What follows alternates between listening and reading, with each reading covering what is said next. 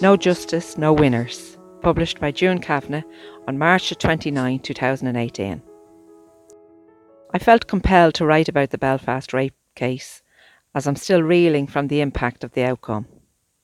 I would imagine I'm not alone when I describe a sick feeling in the pit of my stomach every time I think about it. With that said, I would have to admit that right from the beginning of the case, when I began to read and hear on social media about the witness who entered the room on what she thought was a threesome, I foresaw the possibility of this outcome. I would absolutely like to begin by thanking that woman for her bravery and courage. The outcome of the case, although hugely disappointing to put it mildly, is a landmark moment. This case would probably do far more good in the long run, not only for the girl herself, but for the worldwide movement for equality for women. She will probably never know how many people support her, believe her, and have been moved to tears and to action because of her. While attending a talk in the Liquor Rooms, Wellington Quay, on the culture of sexual harassment last night, the 28th of March, Simone George, consultant litigator, said that if we had equality there would be no need for conversations around consent, because we would be dealing with equals. These bumps in the road are to ensure we stay vigilant in our pursuit for gender equality. The truth of the matter is that every man, woman and child is part of the problem. We were born into it. We may not have created it, but we're responsible for changing it. The issue of inequality between the sexes, patriarchy and male supremacy all sustain the rape culture that cases like these bring into the light. These seemingly acceptable behaviours all stem from cultural norms that go back generations. These systems were designed by men for men to ensure that men retained all the power. The culture we grew up with has been sustained by generations of men with power, dominating and controlling women's lives from every conceivable angle. As a result, women of every race, creed and culture have internalised our oppression to the point of simply putting up with it.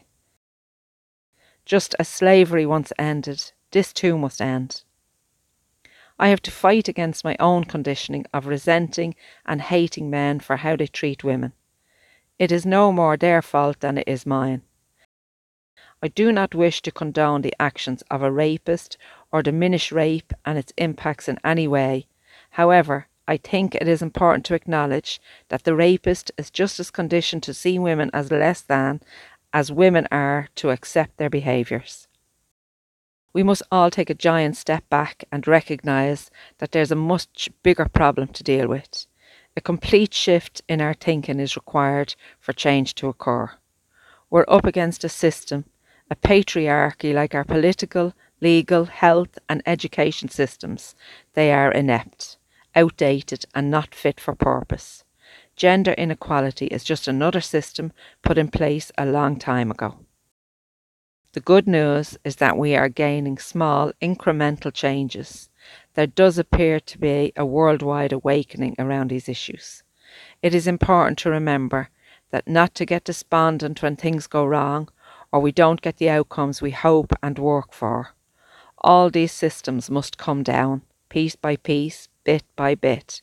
It will not be easy and it will take time. But we mustn't give up or take our eye off the ball and lose momentum.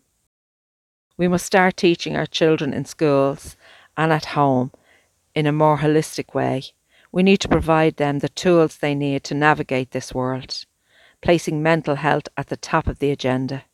Children should be learning about their bodies as soon as they begin to walk. To quote Nolan Blackwell, CEO of Dublin Rape Crisis Centre, our education system should be minding our children's mental, physical and emotional needs. We must teach both boys and girls as young as possible about their own bodies. They need to feel in control and have full autonomy when it comes to personal space and boundaries. There are strong, amazing women and men working tirelessly to attain some balance. We must all do our bit, however small. We can create a better world where men and women are equal if we work together.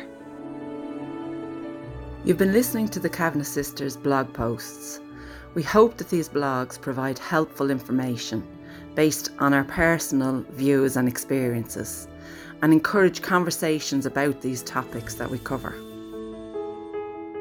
You can contact us on Twitter, Instagram, Facebook, or directly at thekavanaghsisters@gmail.com.